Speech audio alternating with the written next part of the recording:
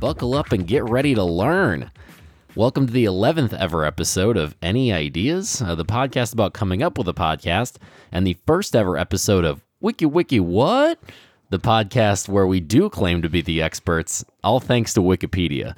I'm Mitch Kreitzman alongside my co-host Jordan Kreitzman, and Jordan, I got to be honest, we got to start coming up with podcast titles when we pitch it, because it's too much stress on me to come up with them.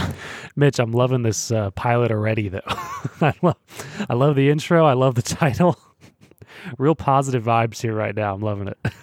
You know what? I'm glad that we're on a positive page here to start things off, because usually it's negative.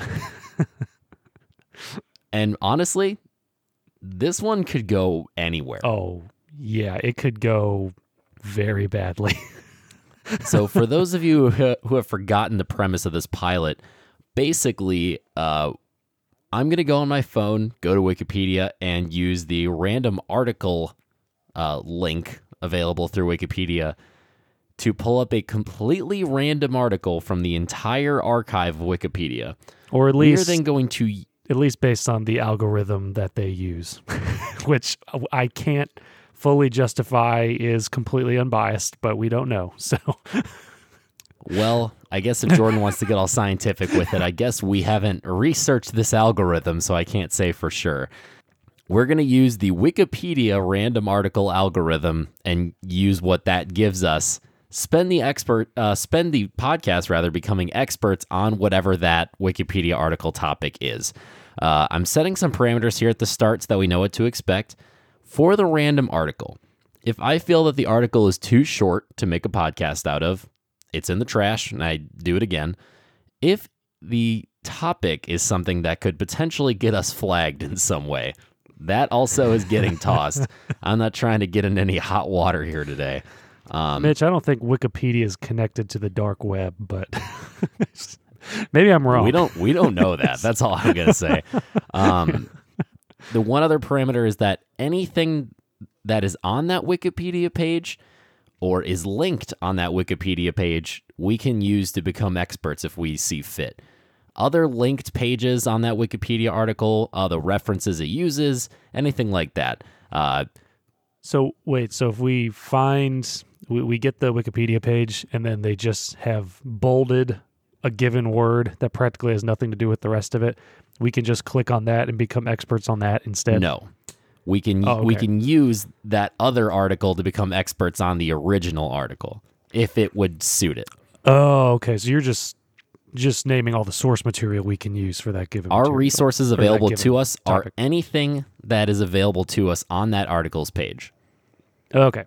I'm caught up. That said, Jordan, I'm ready to hit the magic button and see where this takes us. Wait, can we have a little, what should we do? Like a drum roll or a, you put in a little sound bit before this? I'm sure I'll have something put in there.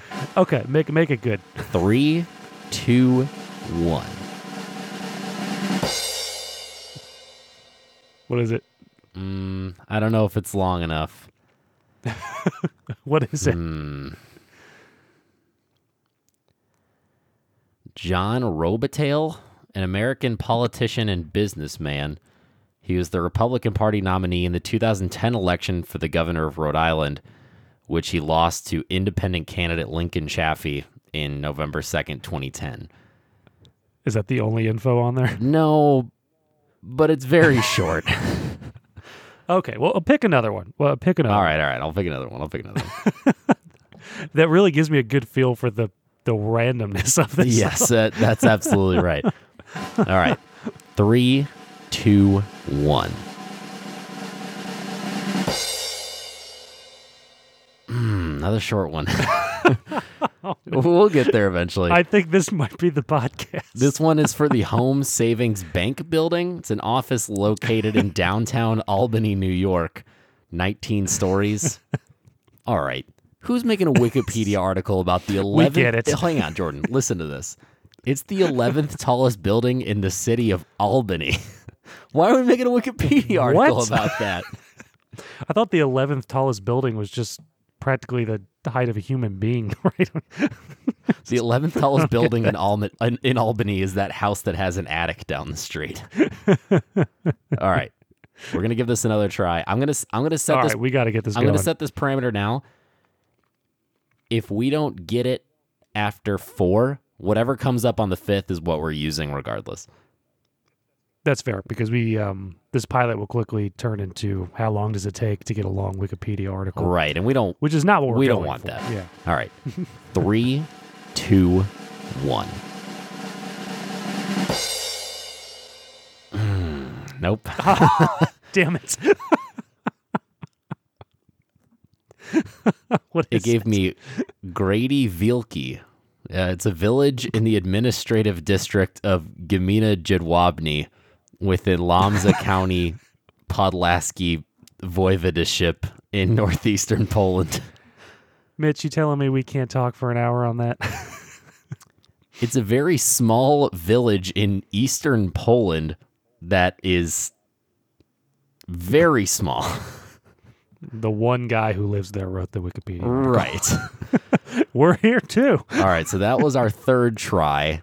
So Oh, far, God. not so good. Let's give this another I'm getting shot. nervous. Getting real nervous. 3, 2, 1. Oh, man. This is not great. Oh no. Okay. What is The it? 2010 PTT Pattaya Open doubles. So it looks like it's a very obscure tennis tournament for which they gave a Wikipedia article only about the doubles bracket.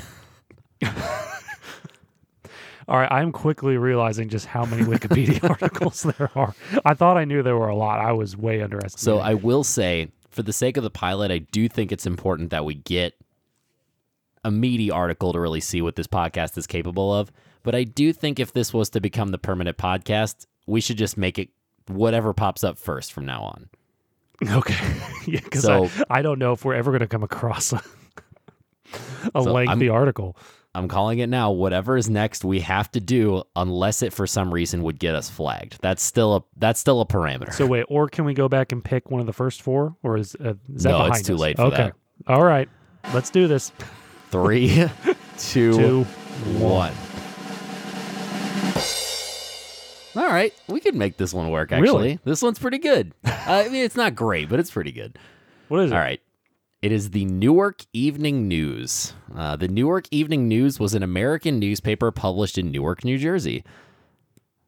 So, That we can it? work with this. It's got a good history here. What is it called again? It is the Newark Evening News. So let's see what their claim to fame is here. I was about to say, so I'm first of already all, learning stuff. Newark is New Jersey's largest city, which Yeah. that's It's not Trenton. a very interesting part.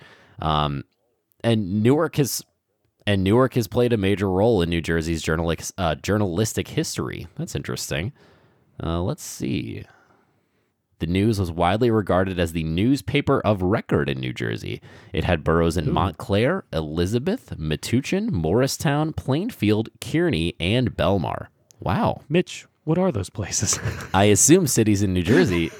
Oh, sure. Yeah, let's click on Morristown. All right. See what Morristown is. Is a town in the county seat of Morris County, New Jersey, United States. That makes sense. Morristown has And been it's called the military capital of the Resolution because of its strategic role in the war for independence in Great Britain. Did you just call it the Resolution? I don't think so. I thought you did. I mean, what is war for Audience, if not a it's resolution, the American right? Revolution. What'd you say? I said, what is war for if not reaching a resolution, right? Yeah, you're onto something. Yeah. So, yeah. So the history is visible in a variety of locations throughout the town that make up Morristown National Historical Park. And there's a picture of trees. All right, so I think this has given us a pretty good Let's go back on picture of Morristown, which is important for the context of our article here today, the Newark Evening News. that. But are the other bureaus similar? Well, I think we need one more statistical sample to get an idea, right? I think we should go with Belmar. All right, let's click on Belmar. Belmar is a borough in Monmouth County, New Jersey, United States. Population 5,794. That's small. Very small. Let's see. Is there anything this small town is known for? It would not appear so. No. All right. So what we're getting from this is that Yikes. what we're getting from this is that the Newark Evening News had no problem, reporting on the small towns that make up New Jersey, which I think is important. Yeah, I mean, because no one else is going to do it. So That's right. That's why it's so important. Okay. There were also bureaus in the New Jersey State House in Trenton and in Washington, D.C. Okay. Branching out a little bit. All right. So that means, they were on the upcoming fronts here on political news back in the day, perhaps. Oh, and I just read that they ceased publication in 1972. Yeah, they must not have been doing great. I didn't know they were done. All right, let's see what we've got here for how they started. The Newark Evening News was founded in 1883 by Wallace Scudder. We got to look him The up. newspaper was operated by the Scudder family for 86 of its 88 years. The grandson of Wallace Scudder, Richard Scudder, worked as the newspaper's publisher from 52 to 72. Yeah, we definitely got to look up Wallace Scudder. Let's look up old Wallace Scudder here, see what we got. Oh, it's not been created yet. Well, that's Should we disappointing. create one? Is this podcast going to turn into us creating Wikipedia articles? I mean, it can be. We don't really know what it's capable of yet, right? Well, you know what? Richard Scudder, he does have a Wikipedia. Oh, let's take a look. He earned a bachelor's in economics with honors from Princeton in 1935. He enlisted in the U.S. Army during World War II and served within Operation Annie, an allied German-language counter-propaganda radio station. That's fantastic. That's kind of cool. That's fascinating. Well, that's very cool. I like that. Yeah. Let me see. Yeah, then it pretty much just gets into the fact that it became the paper's publisher. So, I mean, post-World War II, this guy came in, took over the Newark Evening News. Interesting guy. I bet he really took the reins and ran with it. Yeah. Well, there's an ancestry section. For years, the paper... He has an ancestry section, you said? Yeah, an ancestor who fought in the French and Indian War. Wow. This guy has a long history of fighting for justice. We are learning a lot today. I'm gonna tell you that right now. Oh, yeah. I mean... That's why we picked it, right? I mean, wanting to learn. I mean, there's no better way. I especially now that Wikipedia is like vetted, right? I mean, it's not just. Am I right about that? I still don't know. I don't know. Okay. I know Wikipedia articles can be taken down if they're inaccurate, but I don't know how good they are about finding that, unless it's a major article. Because I remember in like high school they wouldn't let you use it as a reference. I thought that had changed, but maybe it still hasn't. I'm not sure. So the way around that I always found was just to go and look through the references that Wikipedia uses and cite those as your sources. Nice.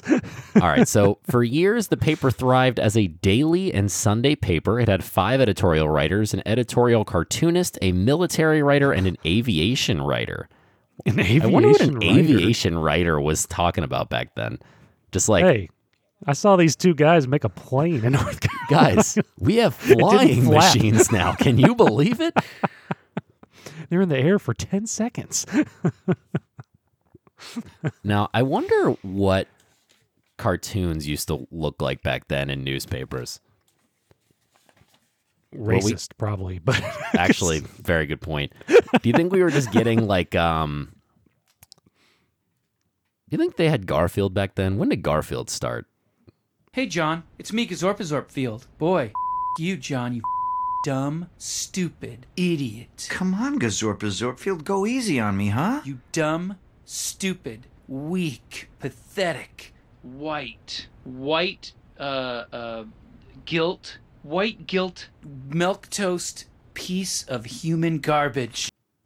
You know, should we look that up on Wikipedia? It's not on this page, so we can't. Oh, okay. Okay. Well, that's a bummer. I mean, I honestly have no idea.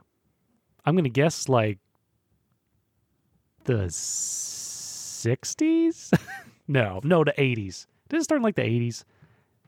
I like that this is now a wrinkle of the podcast, that anything that's not on this Wikipedia article, we just kind of have to guess about. We just remain knowledgeless about. That's exactly right. Completely uninformed. Now, Jordan, are you a fan of the old crossword puzzle in the newspaper? Not particularly, not because I don't like them, but I was never good at them. That's been a It just wasn't my thing. That's been a great way for me to pass the time at some jobs in the past. When I used to work campus security, University of Minnesota, a lot of that job was just kind of sitting around. True. And I would do a crossword. That was fun. Doesn't say this paper has crosswords, but I just wanted to point out that that's a newspaper thing.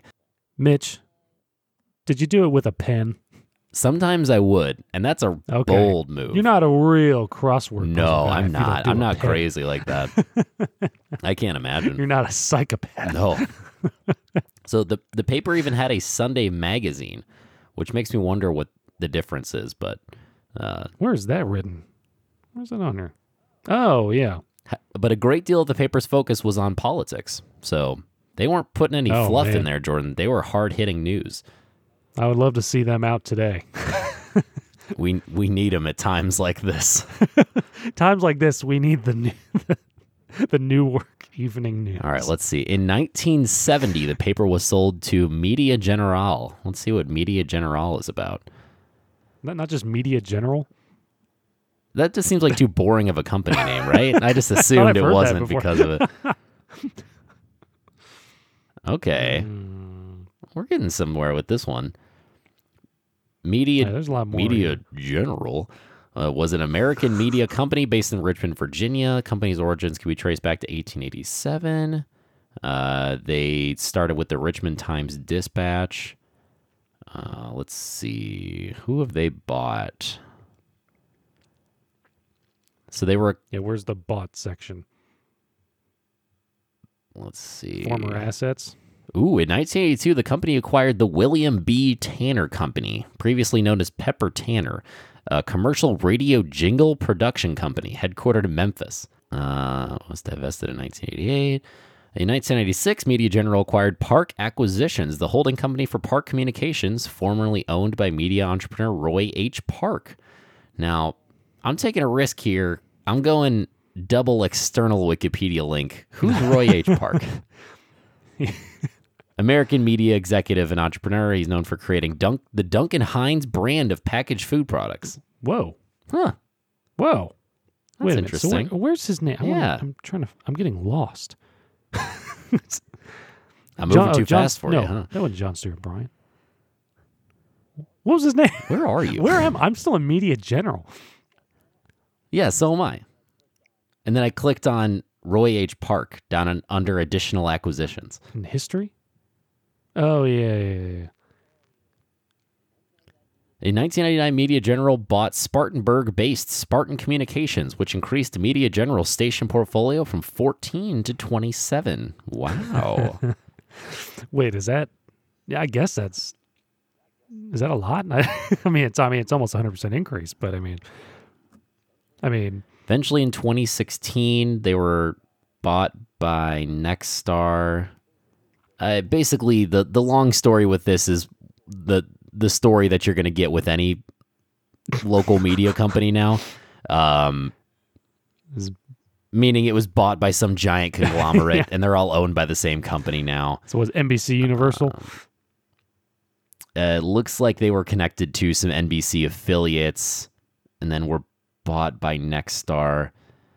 Nexstar, I don't know a lot about, but in terms of some former assets of theirs, Berkshire Hathaway, the giant company, would be acquiring Media General's newspaper division, including the Tampa Tribune. So that's what ultimately happened with, that's what would have happened rather with the Newark Evening News if it hadn't shut down. Wow. Yeah, I think probably some of the point of this podcast should be we're going to start with something incredibly small, and we need to follow the rabbit trail to get to something we've actually heard of. I think we're kind of starting to get Yeah, there. I think we're about there.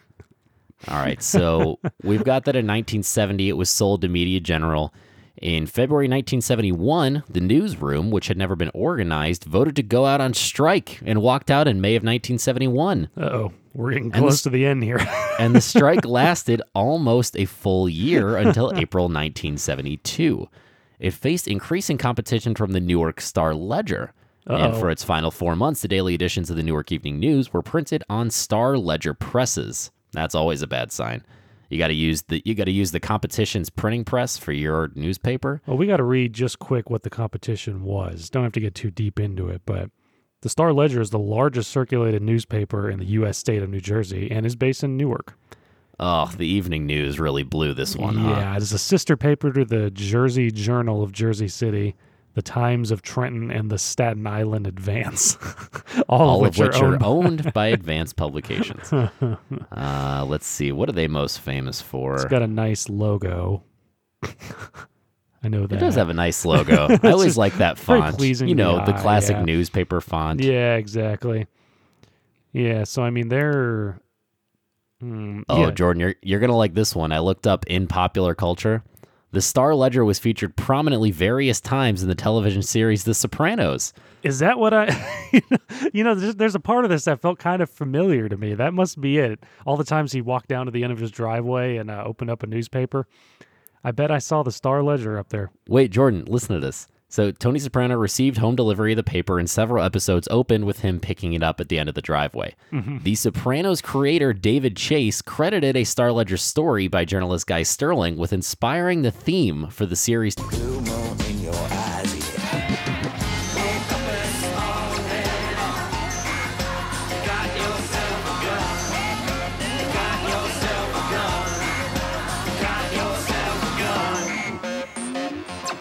Whoa. Very interesting. Wait. So there's a story on the Star Ledger that inspired the show itself? The theme song. The theme song. The theme song, yes. Almost even cooler, because that's a great theme song. You know, Jordan, another great pop culture reference here. This one's not quite as exciting, but I think you'll still appreciate it. Let's see here. You remember that movie Jersey Girl? Of course I do, Mitch. I was It's not. a middle schooler and went to go see that in the theaters. Doesn't sound like a movie for a 12-year-old, but I went and saw it. Pretty classic stuff. Yep. The newspaper was referenced by comedian George Carlin in the 2004 comedy drama Jersey Girl, which was written and directed by New Jersey native Kevin Smith. Another fun fact, I didn't know Kevin Smith was from New Jersey. Wow. And so reasonably, we can assume that Kevin Smith has read the Star Ledger. I think that's fair. Wow. But we're not here for the Star Ledger, Jordan. Yeah, but We're it here makes for the Newark Evening It makes News. a lot of sense why the Newark Evening News got shut out here. Let's Now- go back.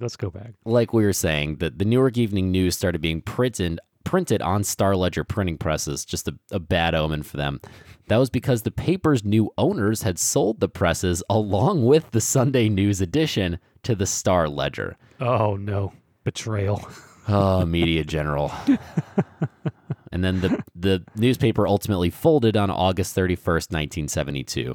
Now, I gotta say, the specific wording in the Wikipedia article of saying the paper folded on August 31st, 1972, they knew what they were doing, right? I'm just picturing the last employee looking around at the empty office, getting a slight smile and symbolically folding a newspaper of theirs. Well, looks like we folded. Turn off the light, walk away. Now, here's something interesting. Since its demise, the Newark Public Library acquired the paper's records, including ancillary materials such as reporters' notes, and has undertaken a major preservation project. Mitch, I want to suggest something here. You and I travel to the Newark Public Library and interview these people, figure out how What- it's going. We run up to them with a mic. What do you know about the Newark Evening News? How are you preserving it exactly? It belongs in a museum. All right, let's see. I pulled up the Newark Public Library. Can't be much interesting in here, but I thought it'd still be worth looking into. Oh, especially if we're going to travel there. Well, and it's the biggest city in New Jersey. It's got to have a The biggest Fairly- library in New Jersey. fairly sizable library, yeah, right? I mean, come on. So under architecture, the 4-story Italian Renaissance-inspired main library building was designed by John Hall Rankin and Thomas M. Kellogg, drawing inspiration from the 15th century Palazzo Strozzi in Florence, India. Italy is what I meant to say, not India. Yeah. That's on me. I didn't even catch that. That's where I'm at right now. Ooh, their intentions were to have the building not only serve as a library, but also as a museum, lecture hall, and gallery that would provide cultural as well as educational experiences in an aesthetically pleasing environment. I wonder if they succeeded on that goal. Well, I'm taking a look at this picture of the Newark Public Library, and I would say so. It Oh. looks pretty nice, actually. It does look pretty nice. You're right. I got to hand it to him. And, this is all to say, I just gained a new appreciation for Newark Public Library. It looks Which nice. you They're never- preserving all yeah. these ancient newspaper records. It could not have been done without Wikipedia, Mitch. When would we have had an appreciation for anything New Jersey? That's exactly right. If I take away one thing from this, it's that I don't hate New Jersey as much as I used to. No, even though I heard the airport's horrible. It's like Classic. constant delays. All right. Ooh, we're to it. What looks like an interesting part of the article here, Jordan. Alumni, Distinguished Newark Evening News alumni. here we go. So we've got John T. Cunningham, prolific and wide-ranging writer of the history of New Jersey. So I assume he's just written a number of books about New Jersey history. Mitch, you got to go to the third one. Howard Roger Garris, reporter who created the Uncle Wiggily character as a news reporter. His Uncle Wiggily. Wiggly books is later sold in the millions, and the Wiggly character appeared daily in the news for nearly 4 decades. Wow. All right, I'm not even clicking on the author first. I'm going right to Uncle Wiggily. I did the exact same thing. Wait, his full name is Uncle Wiggily Longears. Oh, yes. Uncle Wiggily, an engaging elderly rabbit, is lame from rheumatism. What on earth? What? What was that? Yeah, go down to characters and stories. Characters and Uncle stories. Wiggily, an engaging elderly rabbit, is lame from rheumatism. Wherever he goes, he always relies on a red, white, and blue crutch, described as being striped like a barber pole, or in later episodes, his candy-striped walking cane. Uncle Wiggily is one of many recurring characters in the series. Whoa, what is, for For example, example, the Pipsy Sewa is an unsavory bully who appears as a rhinoceros-like creature. His head has a snout with 2 small horns and large, snorting nostrils. I gotta tell you, this is fascinating. this is terrifying. I'm just like looking through some Wait. of these characters. Jordan, this is crazy. No. Hang on. The rhino. Yeah. He is normally accompanied by the crow-like Skeezix in his tall red cap and red and yellow striped suit, and the two of them rarely engage in anything other than mischief, harmless to the other characters in the storyline. But Mitch, what about the Bezumpus and the Krazuckus and the Skittlemogoon appear less frequently, but are just as outlandish as the aforementioned Pip and Ski, and always require appropriate quote-unquote handling by Uncle Wiggily.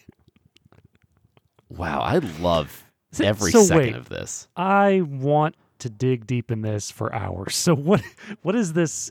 These are from children's books? But these appeared in the newspaper at some point? Howard Garris published 79 books of Uncle Wiggily stories, starting in 1912 and going up to 1952. So 40 years of Uncle Wiggily books out there. 40 years of these acid trip stories that are just terrifying. I mean, we didn't even tell the audience some of the other stuff I think I read in here.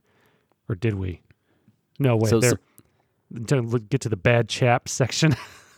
The bad chaps. the woozy wolf, the bushy bear, the skillery scalery alligator, and the fierce bobcat, to name but a few.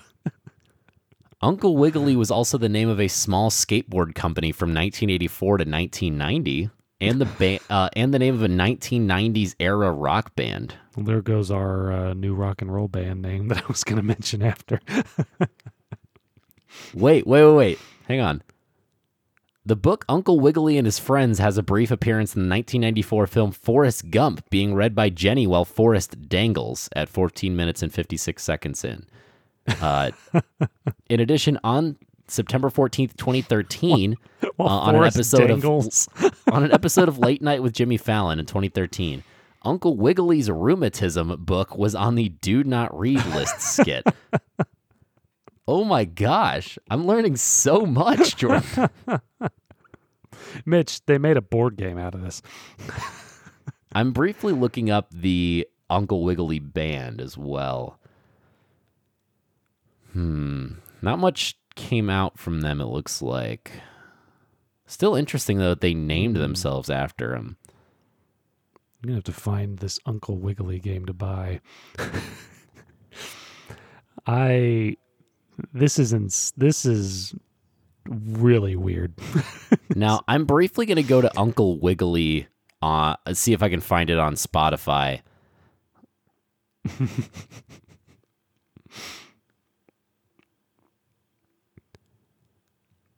I'm still like reading some of these. There's just the endless names of these characters.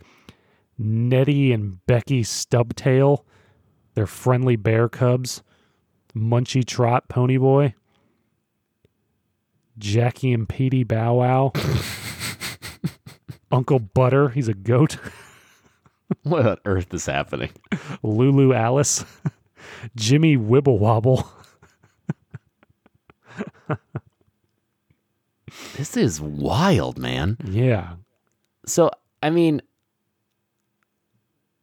just taking a look here, the Newark Evening News, at the very least, gave us Uncle Wiggily. Yeah, I mean, what did this, the Garris fella, what did he, does it say how he contributed to the Evening News? Because he clearly had quite an imagination. He was a news reporter. Is that all it? Yeah. Yeah. He also wrote for the first 32 volumes in the Tom Swift series, written under the pen name Victor Appleton. Click on Victor Appleton. Oh, and I'd like to initiate a quick correction here. It looks like that band from the 90s was Uncle Wiggily, not Uncle Wiggily. So there's no I there in the middle. So it must not be connected. Not the same, yeah. Now, what is the Tom Swift series? I am curious about that. Yeah, it's needed to get a better understanding of this Garris fella.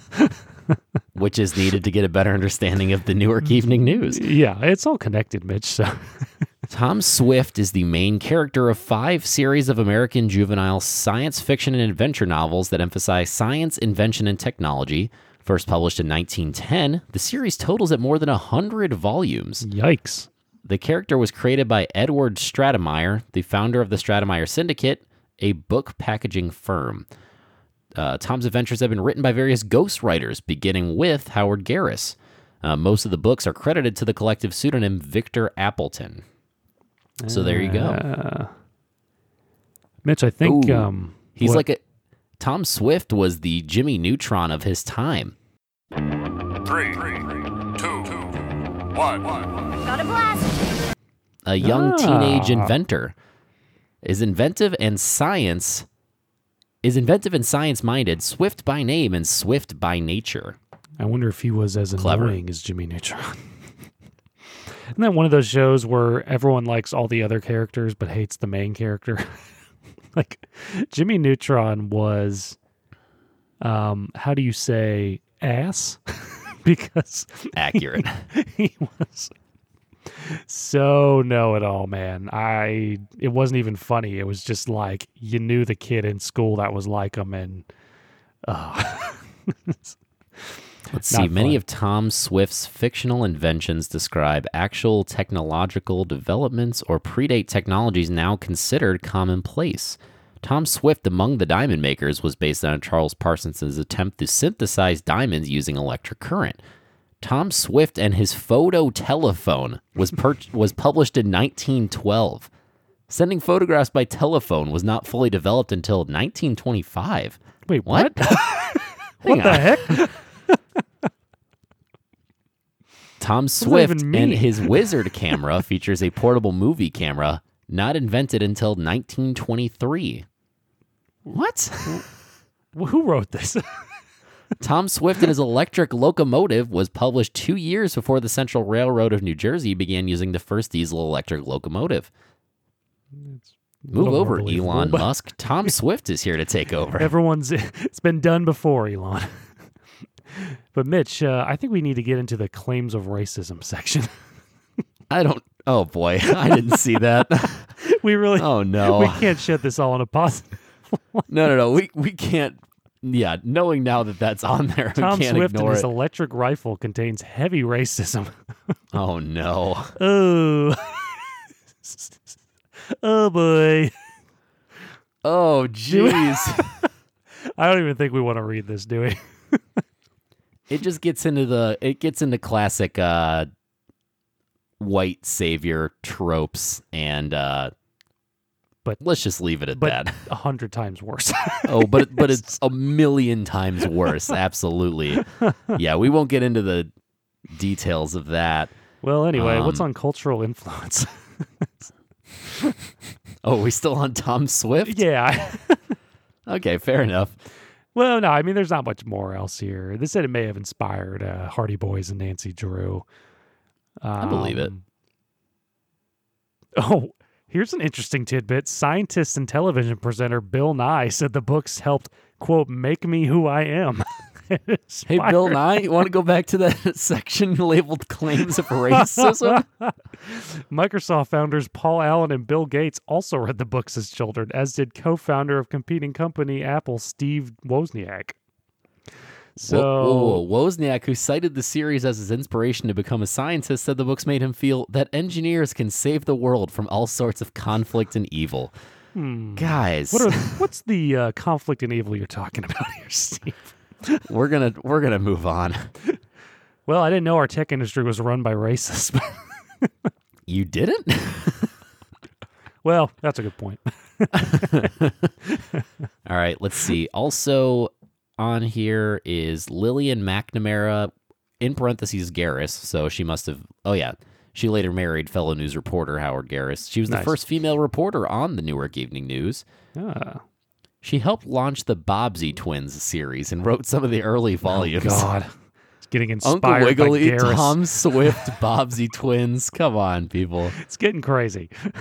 The Bobbsey Twins are the principal characters of what was, for many years, the Stratemeyer Syndicate's longest-running series of American children's novels.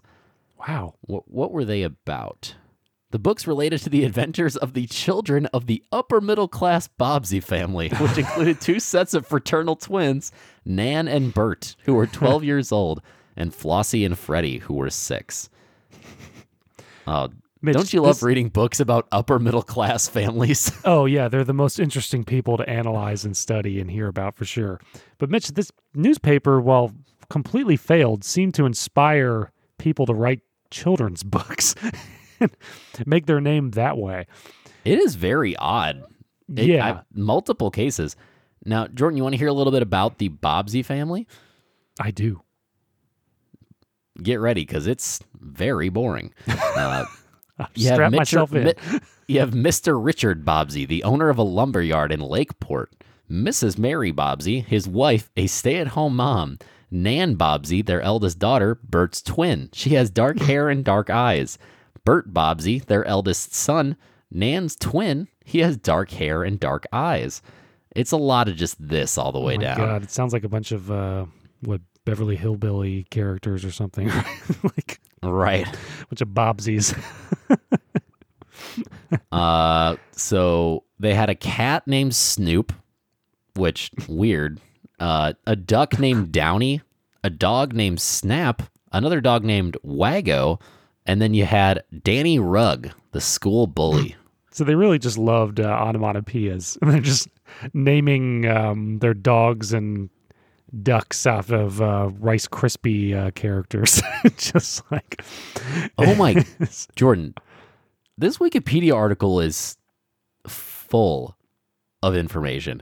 We have, hang on.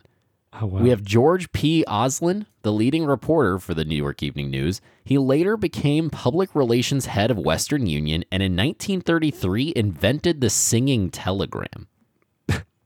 What is happening what? right now? Wait, what is that?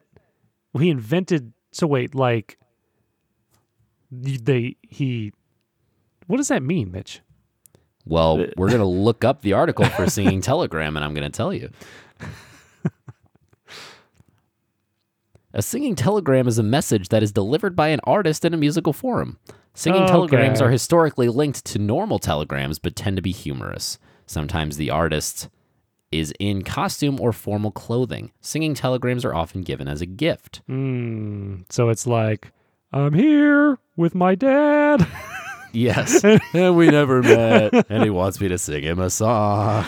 I'm here with my dad, and we never met, and he wants me to sing him a song. And I was adopted, but you didn't know I was born. So I'm here now. I found you, Daddy. And guess what? I love you. I love you. I love you. That's what I thought it was, but I didn't want to say that and then feel like an idiot if I was wrong. But that's also a weird thing to quote unquote invent. True. It's not exactly technology. Has anyone ever acted at being nonchalant better than James Caan in Elf? Every single motivation and move he makes in that, except for the one scene where he just starts screaming at Will Ferrell. Just completely nonchalant the rest of the film. He's nonchalant in a lot of movies. I watched him in Misery recently, and for the crap that was going down, he really didn't lose his cool until like the very end. Which, credit to him, I gotta say. Yeah, I mean, not easy to be there, but yeah,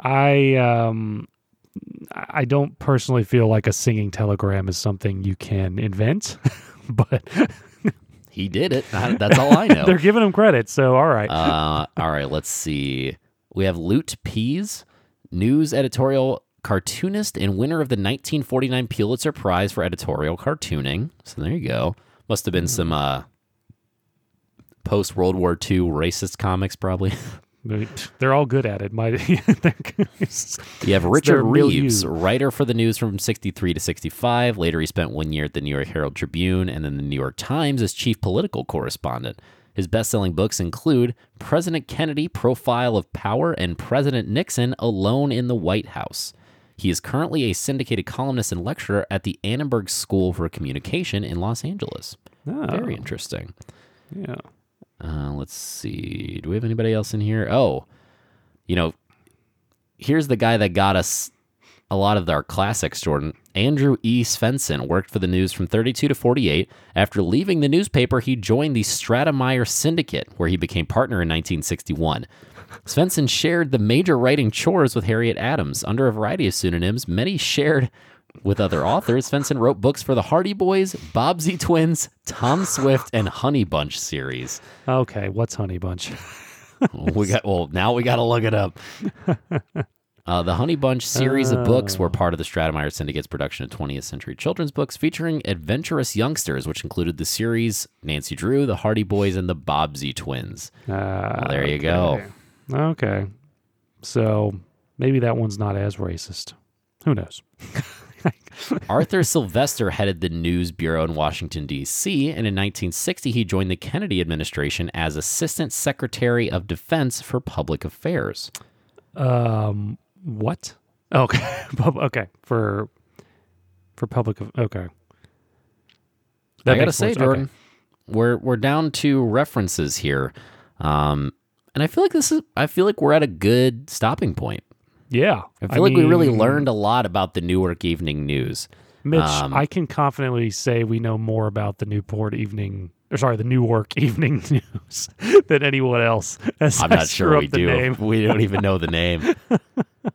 I tell you what, Jordan, let's each say the biggest thing that we learned from our Wikipedia dive today. Okay. Let's start with you. Okay. Well, I would say I did not realize children's books were as racist as they were, to where our technological leaders were reading them and were crediting them as inspiring them. But I mean, I can easily see a situation where they don't understand or did not read those specific ones and just remember the technology. And we're like, yeah, these books are great. And then they probably saw it as adults and we're like, whoa. But that was just an interesting fact, I thought. What I've learned is that we need to bring back Uncle Wiggily as an icon for children with disabilities. Yeah. Just an Why not, old right? rabbit walking around with a cane as a children's book character, that sounds fun. I like that. Make it a kids' TV show. Bring it in, Nickelodeon. Come on. The shows you have out now are trash. Give us Uncle Wiggily long ears. Give us an old rabbit with rheumatism. Look, I'm just going to say, this was a lot of fun. It was. I And- think we got to fine tune it a little bit if we were to continue. We got to maybe streamline the process a little more. I don't know how we do it, but we got to figure out a way to. Yeah, I think this is one where we could tweak the rules a little bit to really make it more effective. But I tell you what, I think this pilot was a success. Mitch, I don't really think we've had any failures. Or am I wrong? No, I don't. I think even Saturday morning coffee hour was for somebody, I still enjoyed the coffee. Yeah, the coffee was good. I That's all enjoyed that that matters to me. conversation. We've yet to do a podcast that I felt like was for nobody. Yeah, I mean, other than the one we do most of the time, but I think. Well, yeah, that 'cause one's- that's just one's coming for- up with. The pilots are all for somebody. Yeah, that's the one- brainstorming episodes are for Those nobody. are the ones we're trying to be done with. So Yeah, I think that's fair. yeah, So I think it's time to wrap it up this week, Jordan. As always, please rate, review, and subscribe wherever you get your podcasts, and tell your friends about us. We're going to have some fun surprises in the upcoming weeks that you'll want to check out and you'll want to tell people about.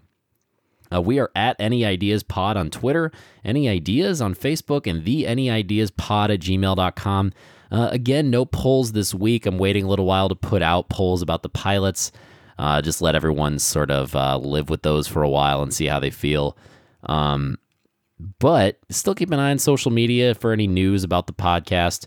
The theme this week was Rocket by Herbie Hancock. So go check that out. I mean, why you was probably, it that? So the title of the podcast is Wiki Wiki What? Oh, so right. I picked a song that had a lot of record scratching. That's Literally, I mean, it makes sense. it's all there, right? Yeah. And until next week, remember to always cite your sources, unless that source is Wikipedia.